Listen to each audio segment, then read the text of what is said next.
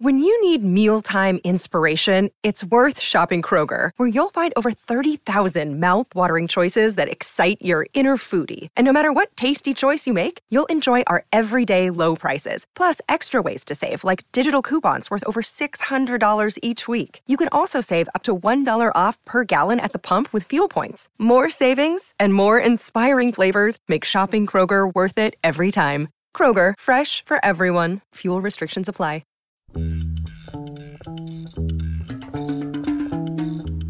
afternoon, ladies and gentlemen, and welcome to Boston Garden. And now, let's meet the starters for the Boston Celtics. Celtics Stuff Live. With your hosts, Justin Poulin and John Duke. Welcome to Celtics Stuff Live on the CLNS Media Network, the leading online provider of audio and video coverage for the Boston Celtics. Justin and John here with you. And John, please don't make me walk down the officiating in the Atlanta game path today. I don't want to get crazy about that, but that game was frustrating. Now, I think I predicted a skid. We're back a little bit earlier than we had originally kind of planned, but we're going to give you an episode here over the weekend and then another one mid to late next week. So we'll make up for the holidays. I hope everybody enjoyed them. Happy New Year. But I think right now you're the one that's the most on track because I predicted the skid after the New Year, which I'm not sure we totally got to yet. And the density of games coming up is definitely going to impact that. But so far, only one loss since we last talked. One loss. It was a bad one.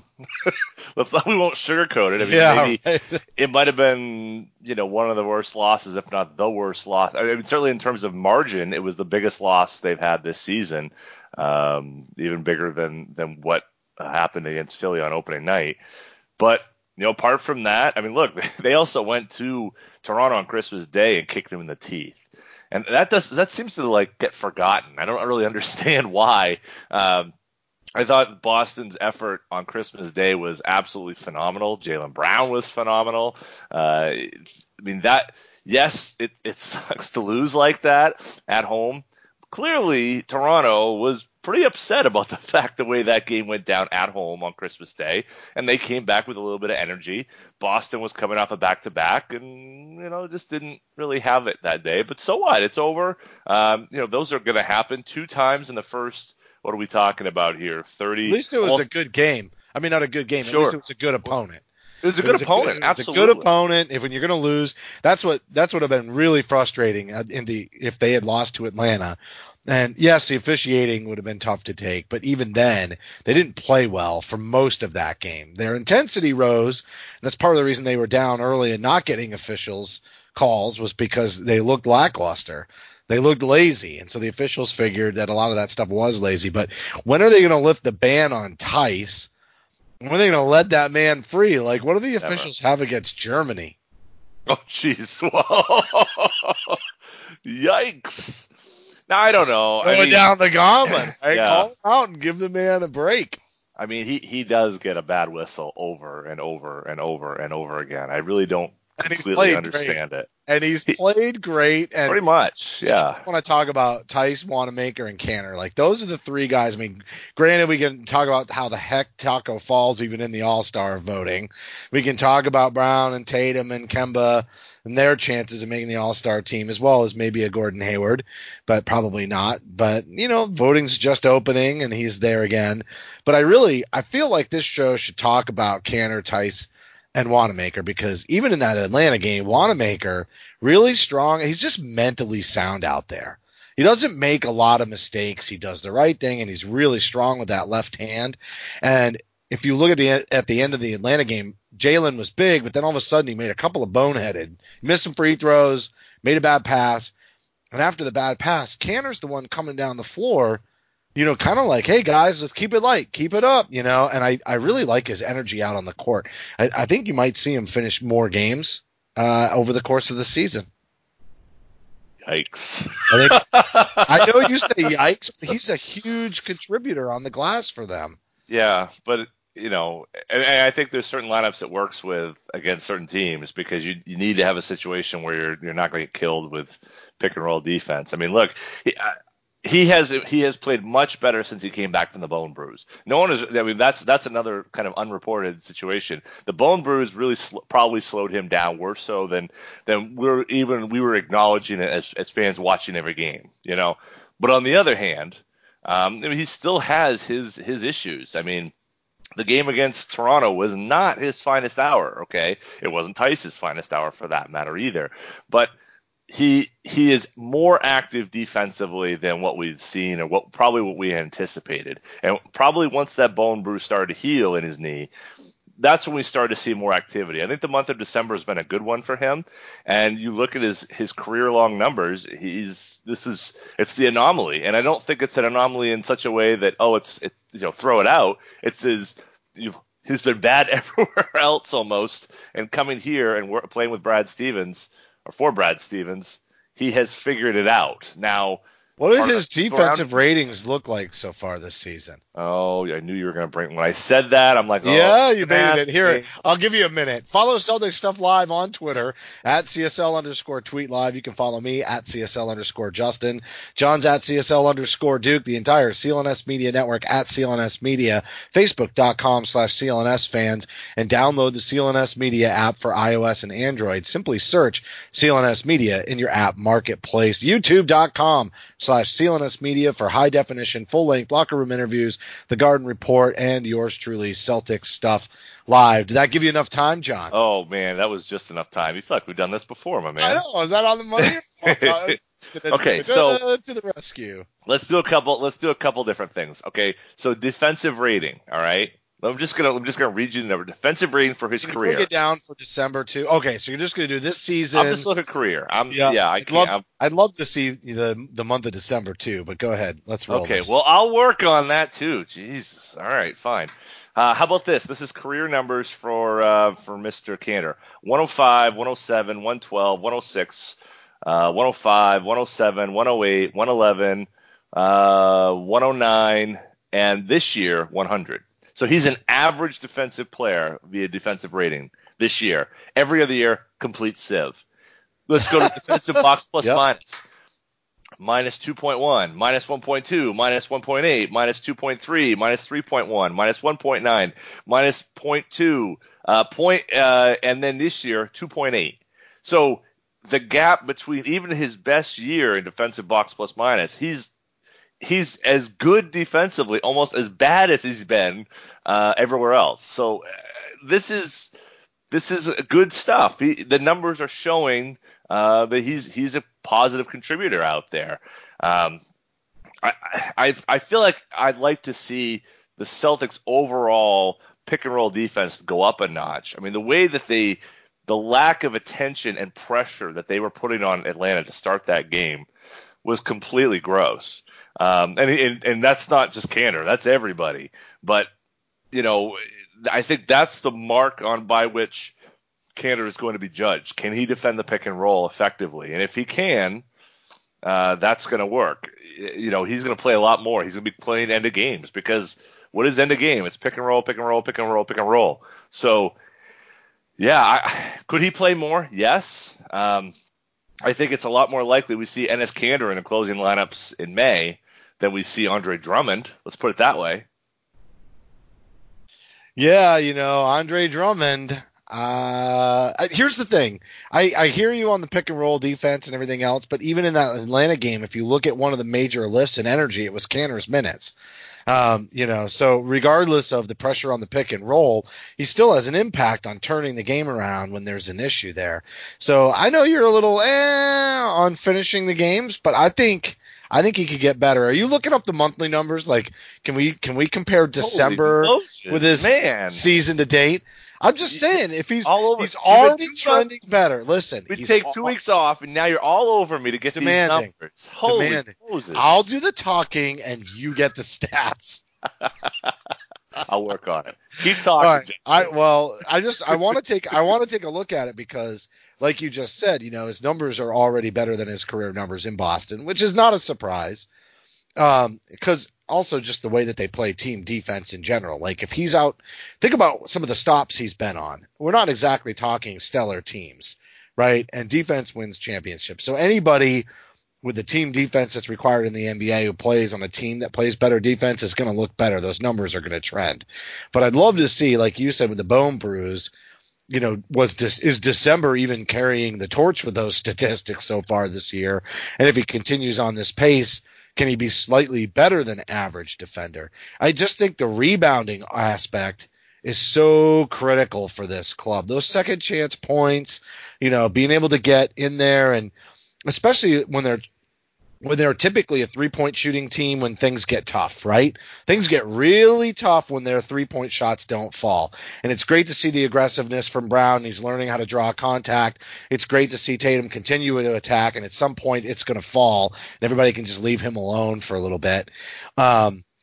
So let's hear the stats. How's he trending thanks to December? Okay, so his defensive – well, I'll 3 months. October, he was actually 98, which is pretty good.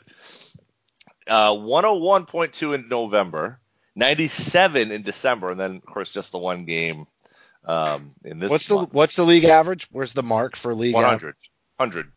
So in December, he's better than average, at least in that stat. By a good chunk. I mean, 97 is a pretty darn good number, Do you see where that would put it? Well, never mind. Go to the next one. I'm wondering where 90. Like, who does he go with on the year if he were to maintain a 97? You know what I mean? Okay, so you want to look at at overall leaders. Contextually, I got you. Look at the season if he were able to draw that out. I'll get that number in a second, but just so that his net rating right now, okay, in terms of his net rating, he's a plus 19.6 when he's on the court in November, 17.6 in December with a lot more minutes played too. And then of course, we'll throw out January at this point, but that's great. Plus 17 with higher minutes. That's really strong. That's the rebounding impact. Even if he's better than average defensively, a lot of that is the second chance opportunities. I got to believe it. Not to mention they find ways to feed the ball to him inside.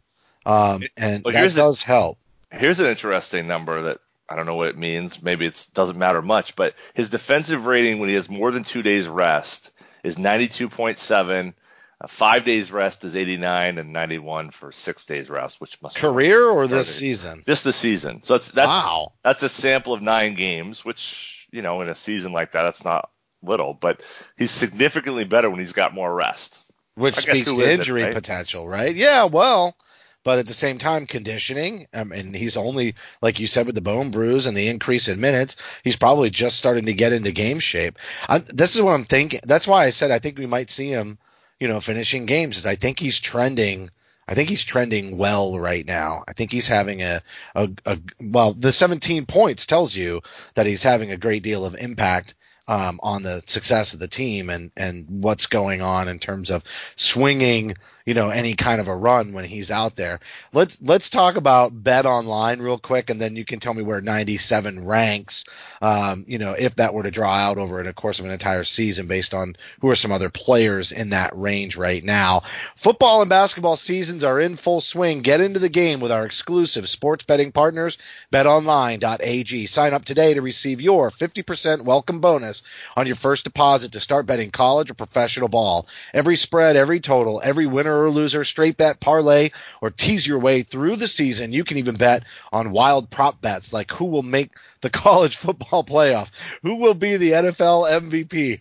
Get the fastest market odds, updates, and payouts with our new sportsbook partners, betonline.ag. Head over to BetOnline today on your mobile device to join and use the promo code CLNS50 to receive your 50% welcome bonus. BetOnline.ag, your online sportsbook experts.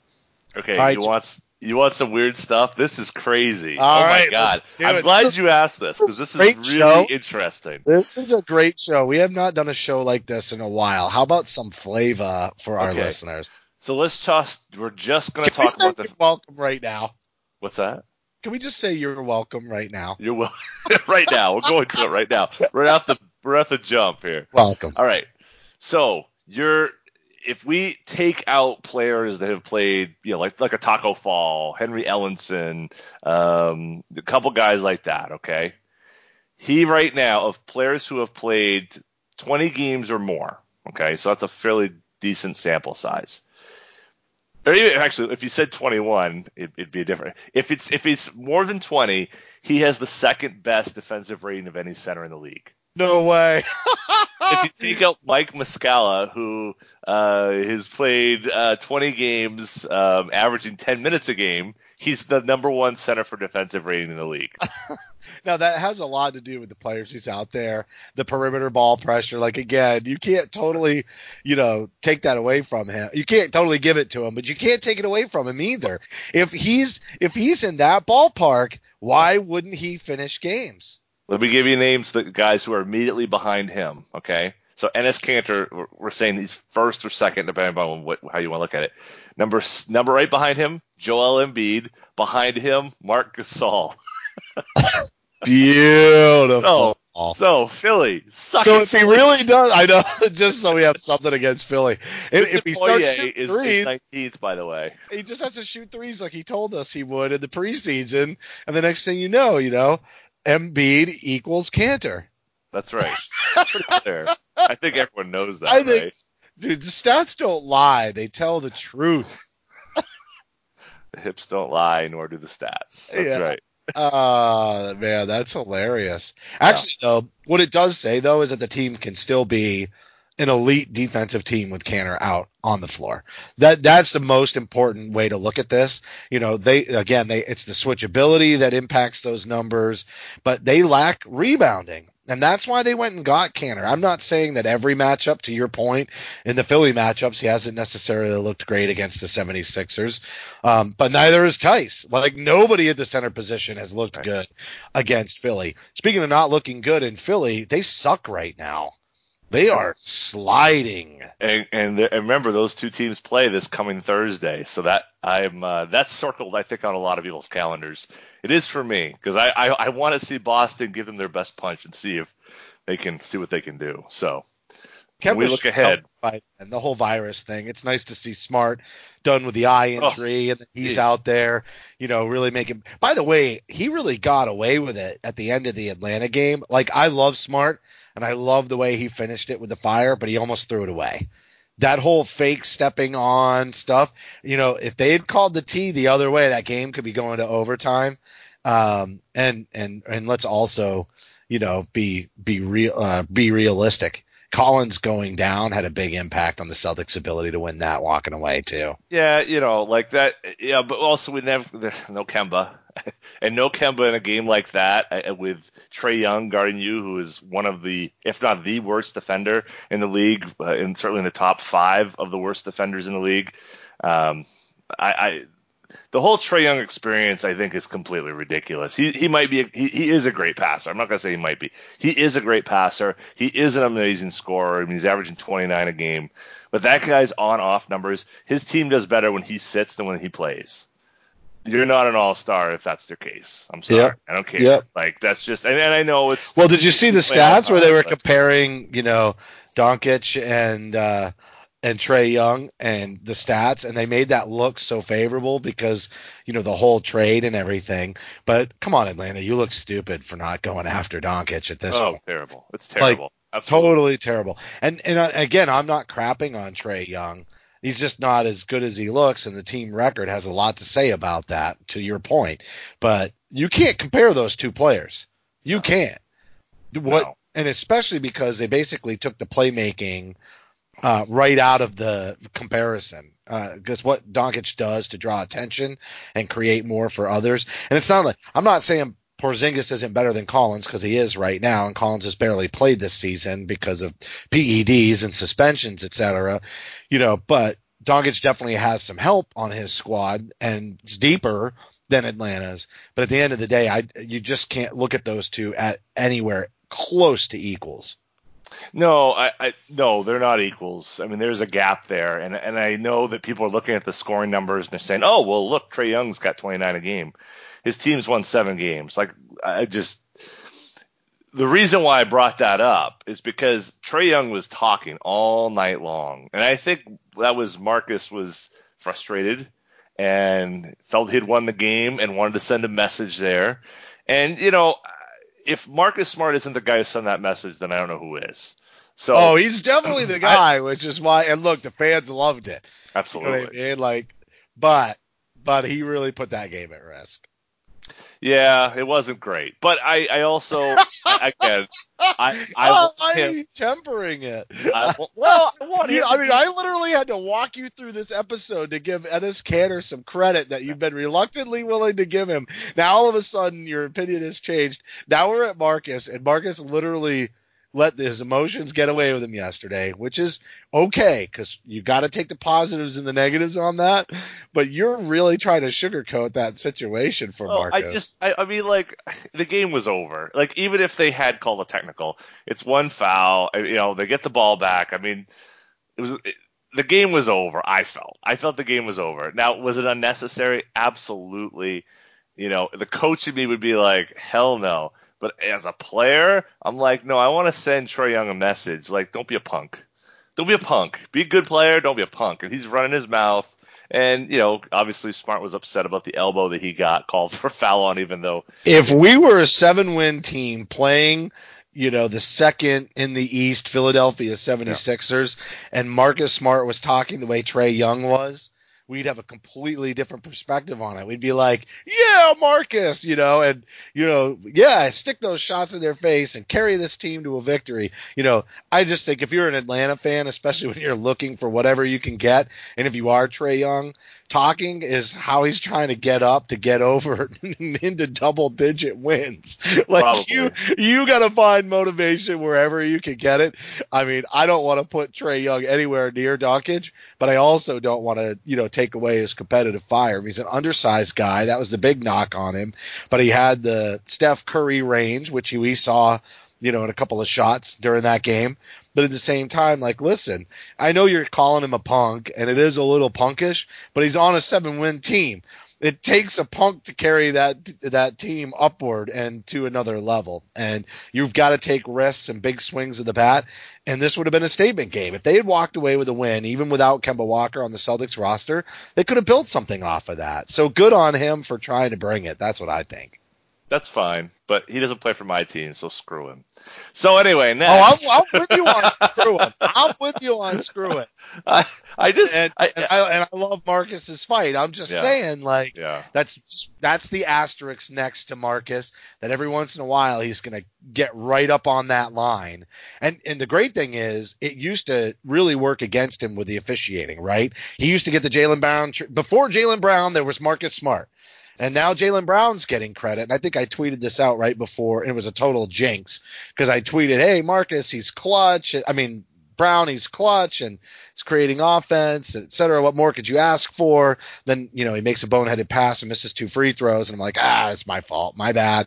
But even Jaylen used to get that treatment from the officials. But now that he's more smart on offense, it's almost like they're giving him a break on D. He's getting the benefit of the doubt now at the other end of the floor. And I always said several times over the last few years that once Jaylen got some respect on the defensive end, he was going to be a major impact player. And now, it's ironic to me that him being more controlled offensively is leading to that, defensively and getting that credit, because they always knew he had elite athleticism, but there were little grabs and, slightly moving picks and things like that he would never get away with in the past, that they let all the stars get away with, that he's now getting away with.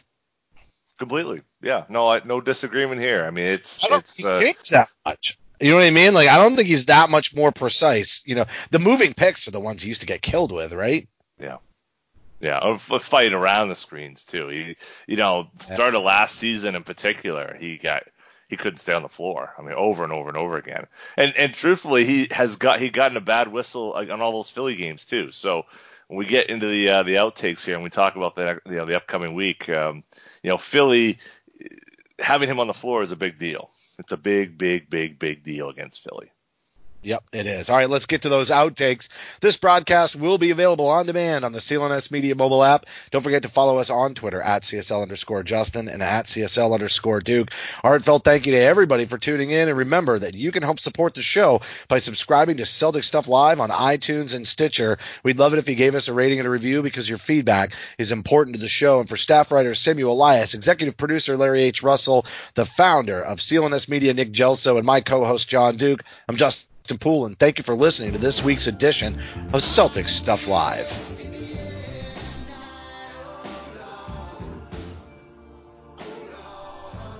All right, outtakes. So are we looking at next few games till we get into when are we going to record this week? Right after the Philly game, maybe? Like almost post-game after Philly?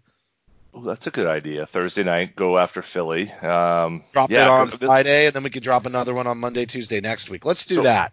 Yep. So we'll go. Well, yeah. What's on deck? Well, It's a back-to-back. We almost may want to go before the Philly game. Now I'm thinking because there's a San Antonio game and then Philly's like the next day, so they go Wednesday, Thursday. They have an off day. They're home against the Spurs, and then they go to Philly on Thursday. So there isn't like a gap. All right, what are the next games? Give us the games. So tonight is Chicago. Yep. Tomorrow, Monday is Washington, and then Wednesday, Thursday is Spurs, Sixers. I can't remember. I think we already predicted up to the Spurs game, but not including, right? I think that's. So I think I said they win game. One of these and lose the other one. I think I predicted 1-1 on the back-to-back. Okay. Originally, I'll have to go back and listen to the last episode, but this is where I thought the slide began. We might have even predicted the San Antonio game. I'm going to go 2-2 this week. 2-2. Yep, I think they look ahead to Philly and lose to San Antonio, win the Philly game, lose the second night of lose the back-to-back on Sunday this weekend. 3-1, but they lose the Spurs game. They're going to beat Philly. I think. So you agree? So we're on the same page. They look ahead to Philly and lose to San Antonio because of it. But I think they're going to beat Chicago because last year's Chicago game on the back end of a back-to-back, they played completely crap like they did in the first quarter against Atlanta on Friday night. I don't think they're going to have that same issue against Chicago. I think they're going to bring the fire and the pain. And Tatum's going to be pretty fired up after having a really tough shooting night against the Hawks. I think it's going to be lights out in Chicago, in the second city. So 3-1, and bring on the Sixers. I'm ready. We get to see Isaiah too, right? We get to see IT right before we go into that. Poor guy can't stay on the floor. That was kind of a bad luck thing, though. Like it looked like, maybe he. It really looked like he pushed the official. It really did. But he was tied up with the guy. I mean, I don't think it's like. I mean, I think the benefit of the doubt should go to he's tied up, he falls into the guy, maybe he pushes, maybe he doesn't, but I feel like that's, to toss a guy, I just felt like that was a little quick, but whatever, that's, I ride or die with Isaiah. It's just, there was a second effort there. That's where he got into trouble. If that had all been in the flow of one motion, like he was trying to wrestle away from the dust up or whatever, that'd be one thing. There's like a pause, his attention goes to the official, and then there's a push away. And I think that's, whether that was intentional or not, I think that's what garnered the tee and the ejection. But then the whole fan thing and everything else, he's having a rough go. And I think that was ridiculous too. Like, I know you're not supposed to go in the stands and all this, but it feels like a hard line. I agree, but it's a hard line, and it's got to stay a hard line thanks to Ron Artest. So there you go. Well, it's still stupid. It is. All right. Well, we had some great stats on this show. So what are you going to say, John? If you like stats and more, you're welcome. Yeehaw!